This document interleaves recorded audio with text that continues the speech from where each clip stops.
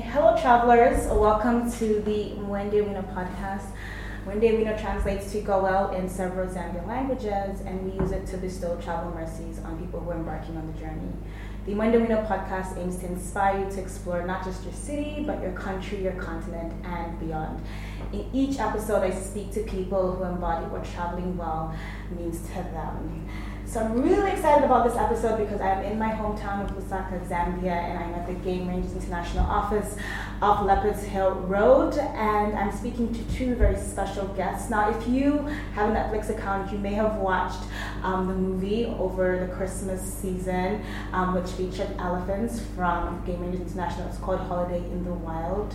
And I'm actually here in Lusaka to speak to some people who were involved in this production as well, and you're going to hear a lot of interesting content, so please stay tuned. So my guests are Sport and Raquel. How are you guys?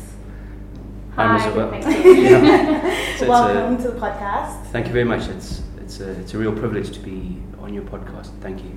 You're welcome. So could you please introduce yourselves for listeners, and could you tell us how you became involved with Game Rangers International?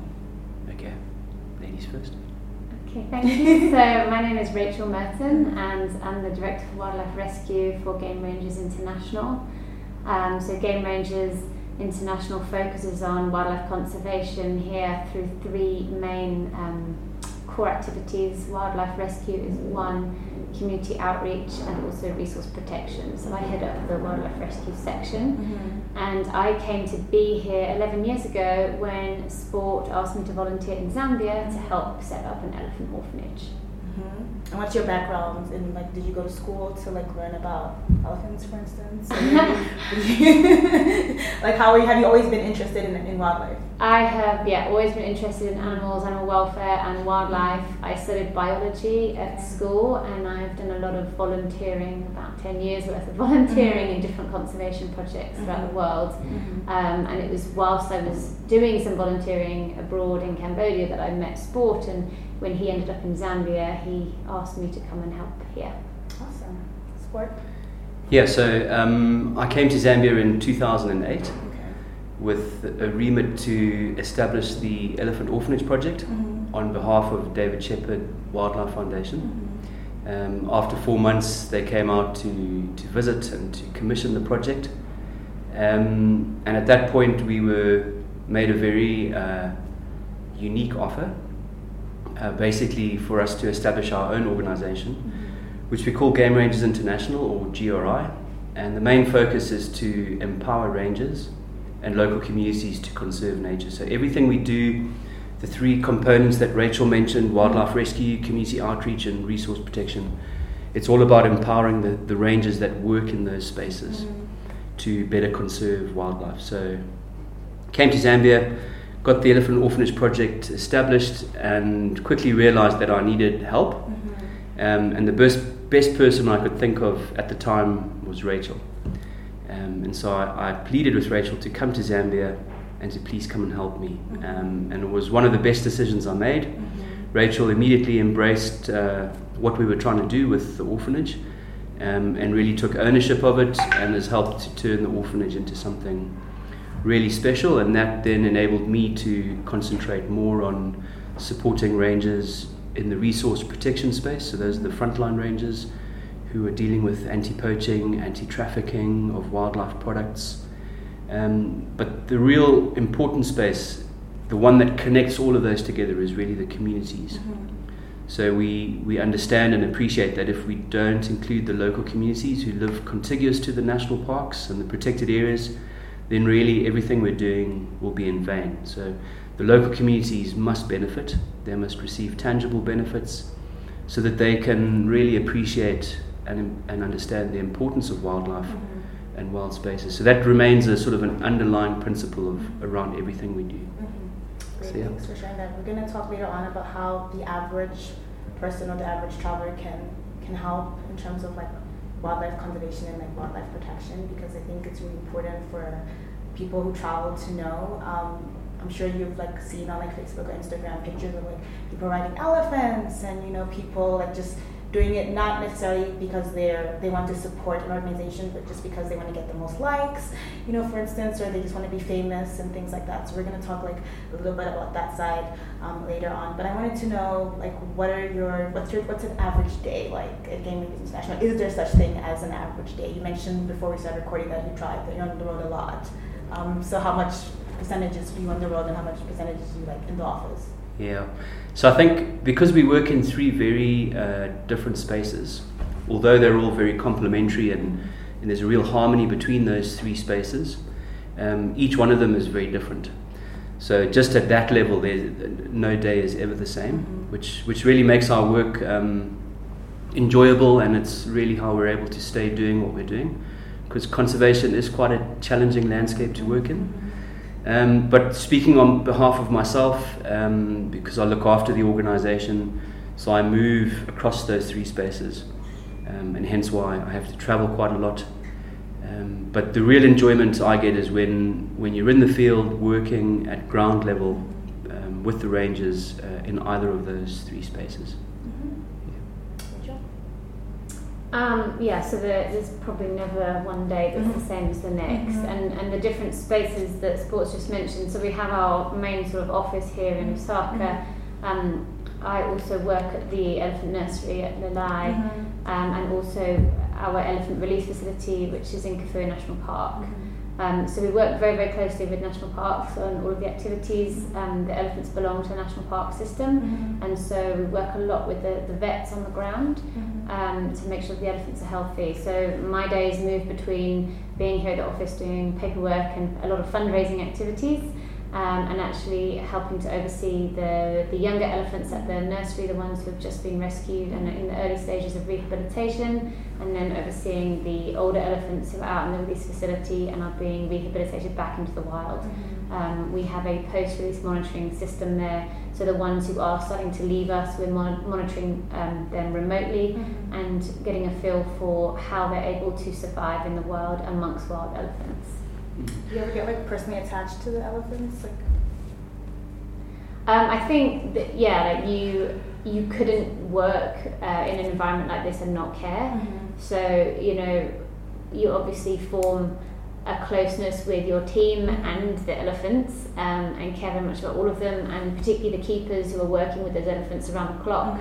Get very, very close to them, but we all are in it for this bigger picture of seeing them back into the wild, and then what that represents and the awareness that these individuals can bring for conservation internationally, and to enable people to understand the root problems and working on the larger scale with the communities. And the elephants are the ones who bring everyone's attention to those issues. So we're all in that together, and we want the elephants to be wild, but of course there is a lot of worry when they do start to go back into the wild, because the wild is a dangerous and scary place. It's full of natural threats like lions, and then the man-made threats like poachers. So that's why it's so important that our projects are so intricately linked with the law enforcement side and the communities, because there's absolutely no point in releasing elephants into a place where they're not safe if we don't have scouts on the ground patrolling and supporting from the law enforcement perspective, and if we don't have the community buy-in for the work we're doing, then there's just no point in doing it. And just for your listeners' sake, you might hear us use the word scout, which is just another way to describe a ranger. But just to build on what Rachel said about the emotional attachment, I've from the very beginning took a stance of trying to maintain a very much more of a business-like approach.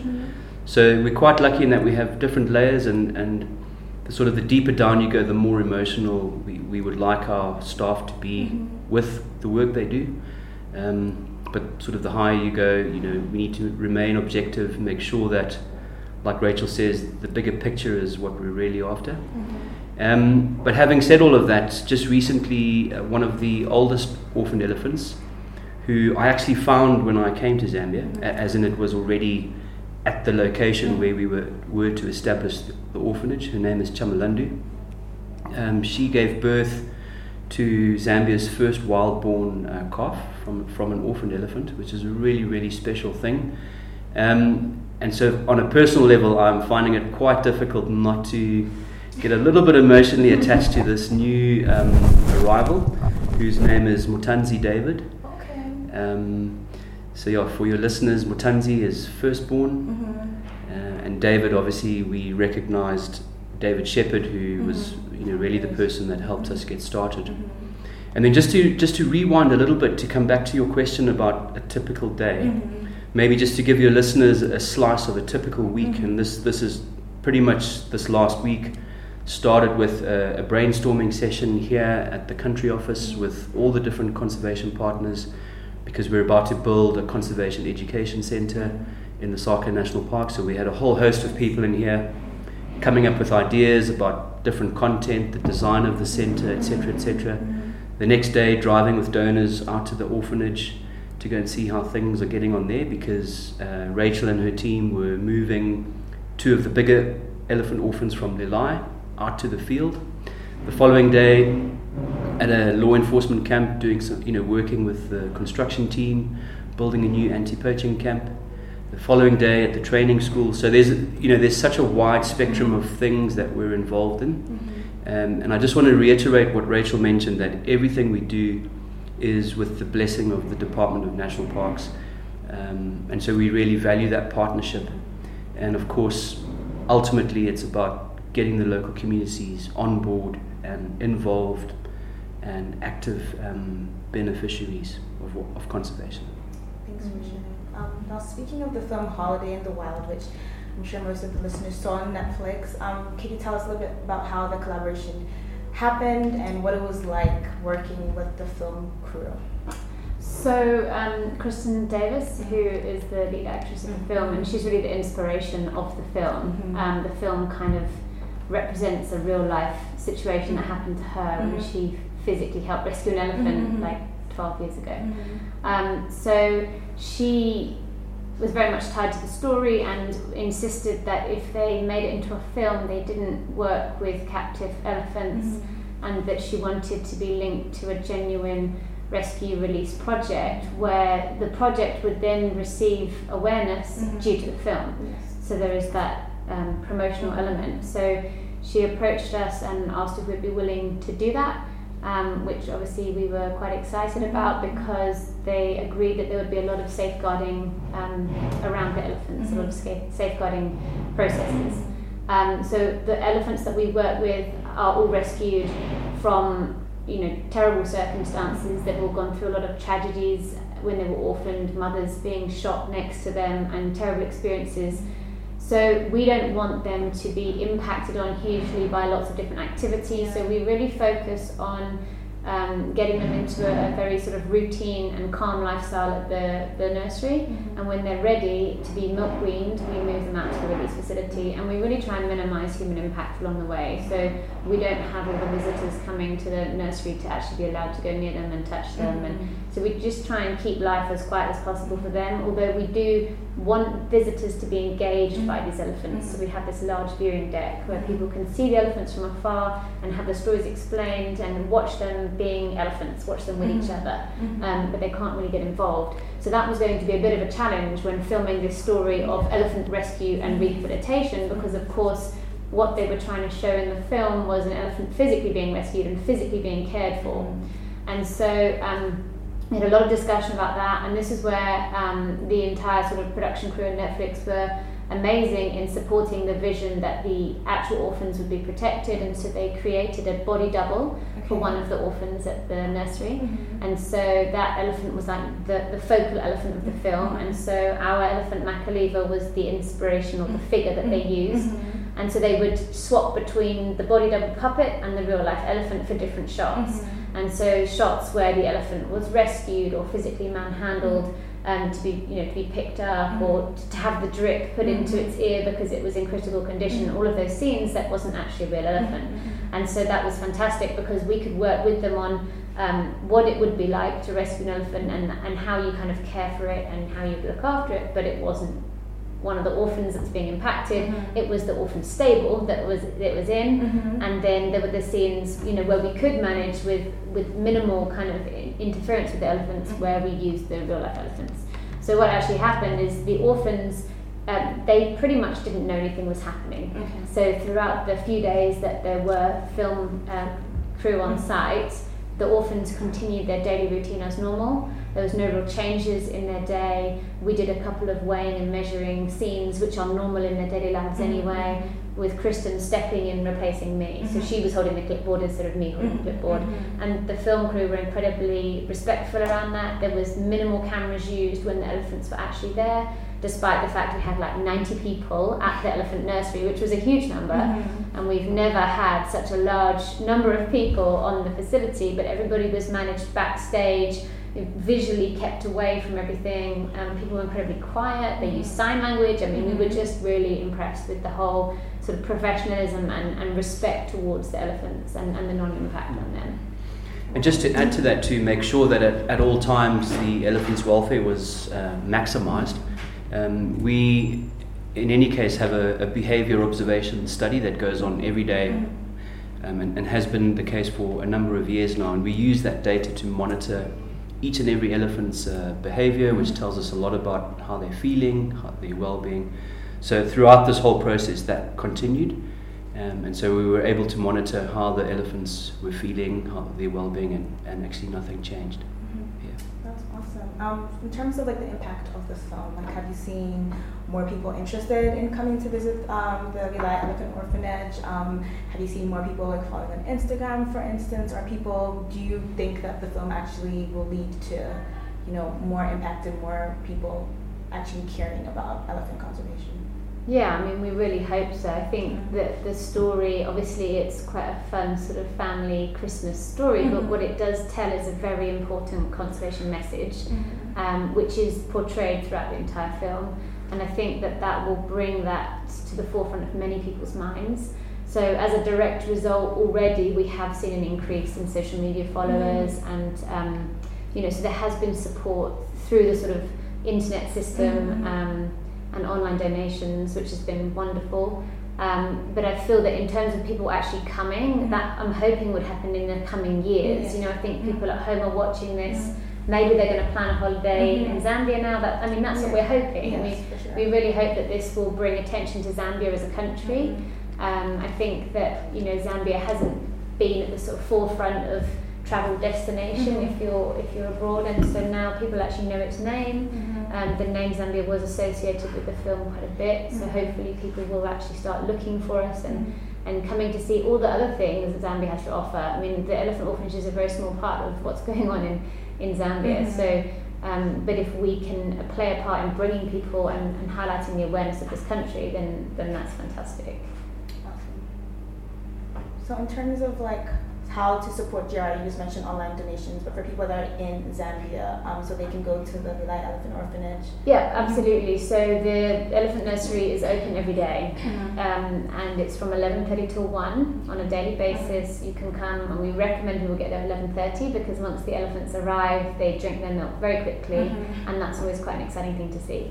And they're there for that short period of time, and people can watch them from the viewing deck. There's always a member of staff narrating and explaining who the elephants are and giving their stories and kind of telling the bigger picture of conservation too, and the importance that these individuals are playing in gaining larger scale support for some of the issues on the ground. So we also do have the release facility in Kafue National Park, which people can stop in and see, but it's not as easily accessible, so it's not something that many people do come to very much. But we do some limited viewing there as well. It's all very much distance viewing because we don't want to impact on the elephants, so it's not about getting up close and personal, it's about seeing the elephants in their natural environment with the other elephants that they're becoming a family with. Yeah, and just to add to that, an exciting thing maybe more for the local listeners, but also the international listeners, is that I mentioned earlier about the Conservation Education Centre. So Zambia, with I think a lot of wisdom and foresight, have established the 20th National Park. And it's the Lusaka National Park. It's right here on our doorstep. It's a beautiful piece of landscape. And so we're really excited to be working with national parks. We're actually going to move the Lelai Elephant Nursery into Lusaka National Park. It'll be built alongside this education centre. So there's going to be this really exciting facility to encourage the local residents of Lusaka, but everyone in Zambia. We would wish for them to visit Lusaka National Park, and just get a taste of the protected areas that Zambia has to offer, and hopefully that would inspire people to possibly get in their car or get on a bus and go and visit some of Zambia's amazing protected areas, including the Kafue National Park, where, like Rachel mentioned, the release facility is established. So we're quite excited about that, and it really, speaks to the bigger picture, because the Elephant Orphans are, it's a fantastic project. It's a very meaningful project, but it can help to bring a lot of awareness to the bigger picture of conservation. Great. Now, speaking of national parks, do you have any personal favorite national parks in Zambia that you like to visit? I will have to be biased. I just worked in Kafue for 11 years. And Kafue National Park is the second largest park in Africa. Yes. It's a huge, huge piece of wilderness. And when you drive into it, it has a very, very wild feeling. The animals there are stunning, but they're wild. So, you can't always drive in and expect to see them right by your car, and in fact they're a little bit more skittish than some of the other parks. But Lower Zambezi, South Luangwa and Musitunya all have large numbers of elephants that are more habituated to tourism, so easier if you want to kind of sit in a car in a relaxed manner and watch some elephants. Those other three parks would be probably the places to go. But Kafue is stunning and has some beautiful landscape, and the higher population of wild dogs, so it's a really, and cheetah. It's a really exciting place to visit. I would agree with Rachel. I think we have to, I'm certainly biased towards the Kafue landscape, and I say the word landscape because the national parks in Zambia are all surrounded by game management areas, which are community owned areas where wildlife can be utilized on a sustainable basis. So we focus very much on trying to help the local community secure the game management areas, especially around the Kafue National Park, but also in the Lower Zambezi. We've just started a new project there. And what's interesting about Kafue and the Elephant Orphanage project, and in fact GRI, is that was the sort of the national park that we were pointed towards when we were conceptualizing this whole thing. Kafue National Park, as Rachel mentioned, one of the largest protected areas, certainly in southern Africa. It forms part of the Kaza landscape, which represents 5 countries, 19 national parks. It's a supernova of a protected area, the Kaza landscape. So Kafue is the northern tip of that, and it really needed a lot of help. It still does, but it has so much potential, and the different landscapes, the different ecosystems. You can spend 3 weeks in Kafue and not see the whole park. So it's a very viable destination. It's not far from Lusaka either. So. No, it's a 3-hour drive just to get to the edge of it. But it's an amazing place, and we feel very privileged to be working alongside national parks and the local communities to try and secure it for the future. Awesome, thanks for sharing. I did a podcast episode in season 1, so for all the listeners, you can go back in the archives and check where we did how to go on a solo safari, and we had Chipo Autumn, who's a travel blogger, Zambian travel blogger. She went to Kafue National Park by herself, so she did a whole episode on how to travel solo. And then I have a larger episode coming soon on we planned your first safari in Zambia, so Kafue National Park is on that list for sure. Awesome. Yeah. Now, in terms of success stories, do you have any favorite personal success stories to share from all your years of working at GRI? There's so many, to be honest. Just off the top of my head, I think Game Rangers, it really speaks about the humans involved in looking after wildlife and wild spaces. So for me, if I was to think of a success story, I would think of a young man who joined us on day 1. He sort of, as a casual worker, a very good worker, and so when we were billeting out, different staff into the new positions that were created, because obviously there's, we do employ quite a lot of people now. We started with 5. We now employ 65 full-time Zambians, and we're supporting 100 frontline rangers. But right in the early days, when we were trying to put all the right people into the right positions, this particular person, I'm going to mention his name because he is a great guy. His name's Carlington Kafwabwe. He we didn't know where to put him. He just didn't want to be a keeper. He didn't want to be a cook. didn't really want to be a driver, and then through my background, I realized that we needed to actually train a mechanic. So I offered him that position, and his eyes lit up, and he took it. And it was really, again, such a good decision to put him into that position, because now he has risen from being just a casual worker 12 years ago. He's now our workshop and developments manager. He's totally in charge of everything he does. So everything, whenever we do building, all our vehicles, because we run quite a big fleet of vehicles.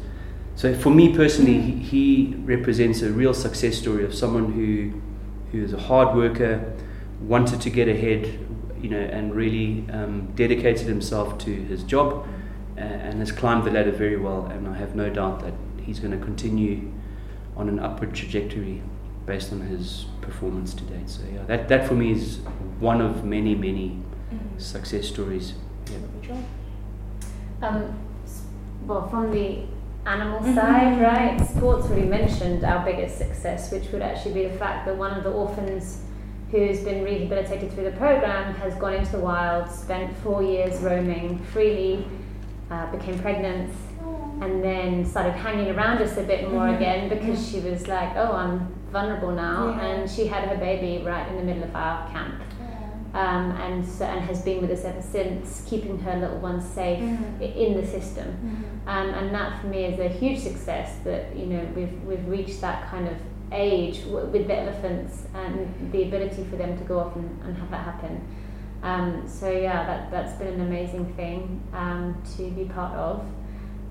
Similarly, like along the sort of the human aspect, the fact that when we first started the project, most of the guys who work as keepers came from communities which were struggling with human-elephant conflict. So in a mindset where the elephant was the enemy, and they came to start looking after baby elephants, and they were laughed at initially. They were kind of looked at as shepherds of elephants, which also wasn't a particularly high respected thing, but they were mocked, and they've stayed with us. And these guys are now like incredible elephant handlers who understand animals intricately, have a very special bond with them, and can work with animals that are otherwise incredibly dangerous to be around, that you or I couldn't approach. And they are very well respected in their communities now, because not only have the communities received benefits from our presence and seeing the project expand and support throughout the community work that we do, but also just seeing that it is a highly respected job, and they have a good position within the system, and they wear nice uniforms, and they just have a good sort of lifestyle, which is highly sought after. And so from a time where we were bringing people in and almost begging people to come and join, now we have inundated with job applications all the time, and so it's something that they're taking very seriously. And then those guys are also having increased aspirations to progress themselves professionally. One of the keepers is studying to become a vet.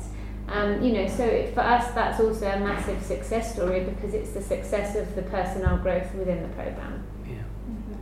But I think our true success, our long-term success indicator will be when there is no need for an elephant orphanage project. I think that will really be the real measure of success, and unfortunately I don't think it'll happen in my lifetime.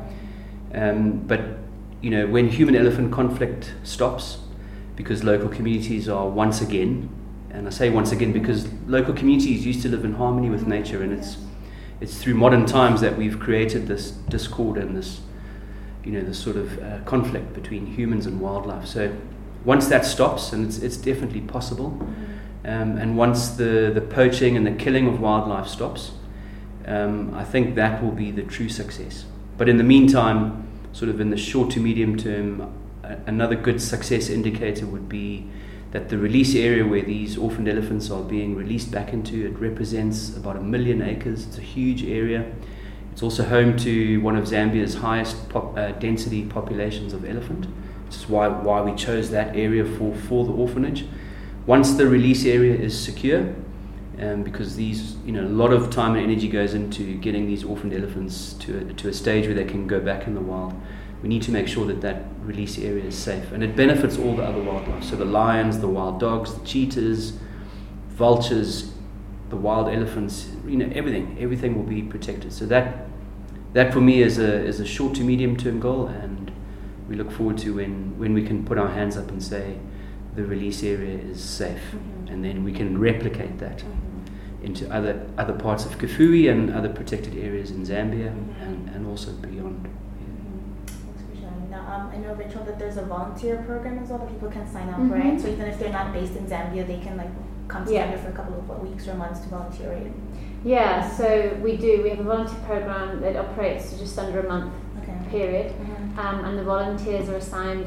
There's 3 different programs, but the sort of primary or the most interesting piece that we seem to get signed up for is the elephant behaviour work. So Sport mentioned it already, but we run a behaviour study which is really critical for us in terms of understanding the elephants and helping inform management decisions around them, to safeguard them, also to support with their release process. So volunteers can come and they actually spend many hours in the field watching the elephants and recording. They're trained first, they understand what it is they're looking for, the different types of behaviour, and then they actually go into the field and watch these elephants and have to record the data very accurately. And we do that program at both the nursery level and the release site. So we're monitoring the elephants from beginning to end. And so a lot of people have been interested in coming to join us to take part in that, as well as working with some of the school groups, the schools that we work in, and helping deliver the community outreach programs. Awesome. And people can go on the website to... Yeah, our website has all the information on how to sign up for that. So if anyone's interested, they should have a look on there, and it'll tell you who to email, and we have an information pack and a questionnaire, so we can ensure that we place people appropriately. Awesome. Now, just to end the podcast, so I'm on Instagram and I follow a lot of travel bloggers and travel influencers, and I noticed that a lot of them take pictures where they go to places that say that they're helping elephants, and then they ride the elephants. And I mean, I've looked into different stories, and a lot of times these elephants are broken down emotionally, and then they have people riding them. So I guess for the listeners, what is the impact of riding elephants? What does it actually do to elephants, and why is this something that shouldn't be done? Rachel's looking at me, so I'm going to have a go at answering that. And maybe this is more of a personal opinion. I feel there's so many unethical stories that you hear that unfortunately the entire sort of elephant back safari industry, if you want to call it that, has been tainted. However, whilst we are very committed to what we're doing, and we want to get these elephants, these orphaned elephants, back in the wild, I do feel perhaps there are some operations who are genuine and who are doing it in a way to also help raise awareness and to put something back into conservation. Conservation is such a needy space. It's an expensive undertaking. So I think we could all be a lot more sympathetic to very well run ethical operations that looked at putting quite a substantial percentage of their earnings back into elephant and landscape conservation. But apart from that, I personally have never ridden an elephant. I don't wish to, and a lot of the operations I've seen are quite sad. And I think there's better ways to make a living than to do that. So that's my opinion. Yeah, I think it's difficult to generalize, and that there's been a lot of pressure on a lot of those operators to stop elephant riding, and there's a number that have stopped elephant riding. It's important from a behavioural perspective. If an animal is in captivity all of its life and it's trained in a certain way, if you just suddenly stop that, you have to replace it with something else, otherwise you're going to create other problems for that elephant. So I'm not certainly saying that any of those things are right or wrong, but just that there's a lot of considerations that have to be taken in terms of that whole industry. And and a number of animals that are raised in captivity, you can't just release them into the wild. They would become dangerous. Not just they can get injured themselves, injure people, conflict with other elephants. I mean, there's just a lot of issues around that. So none of it is an easy quick solution to the elephant riding industry at all.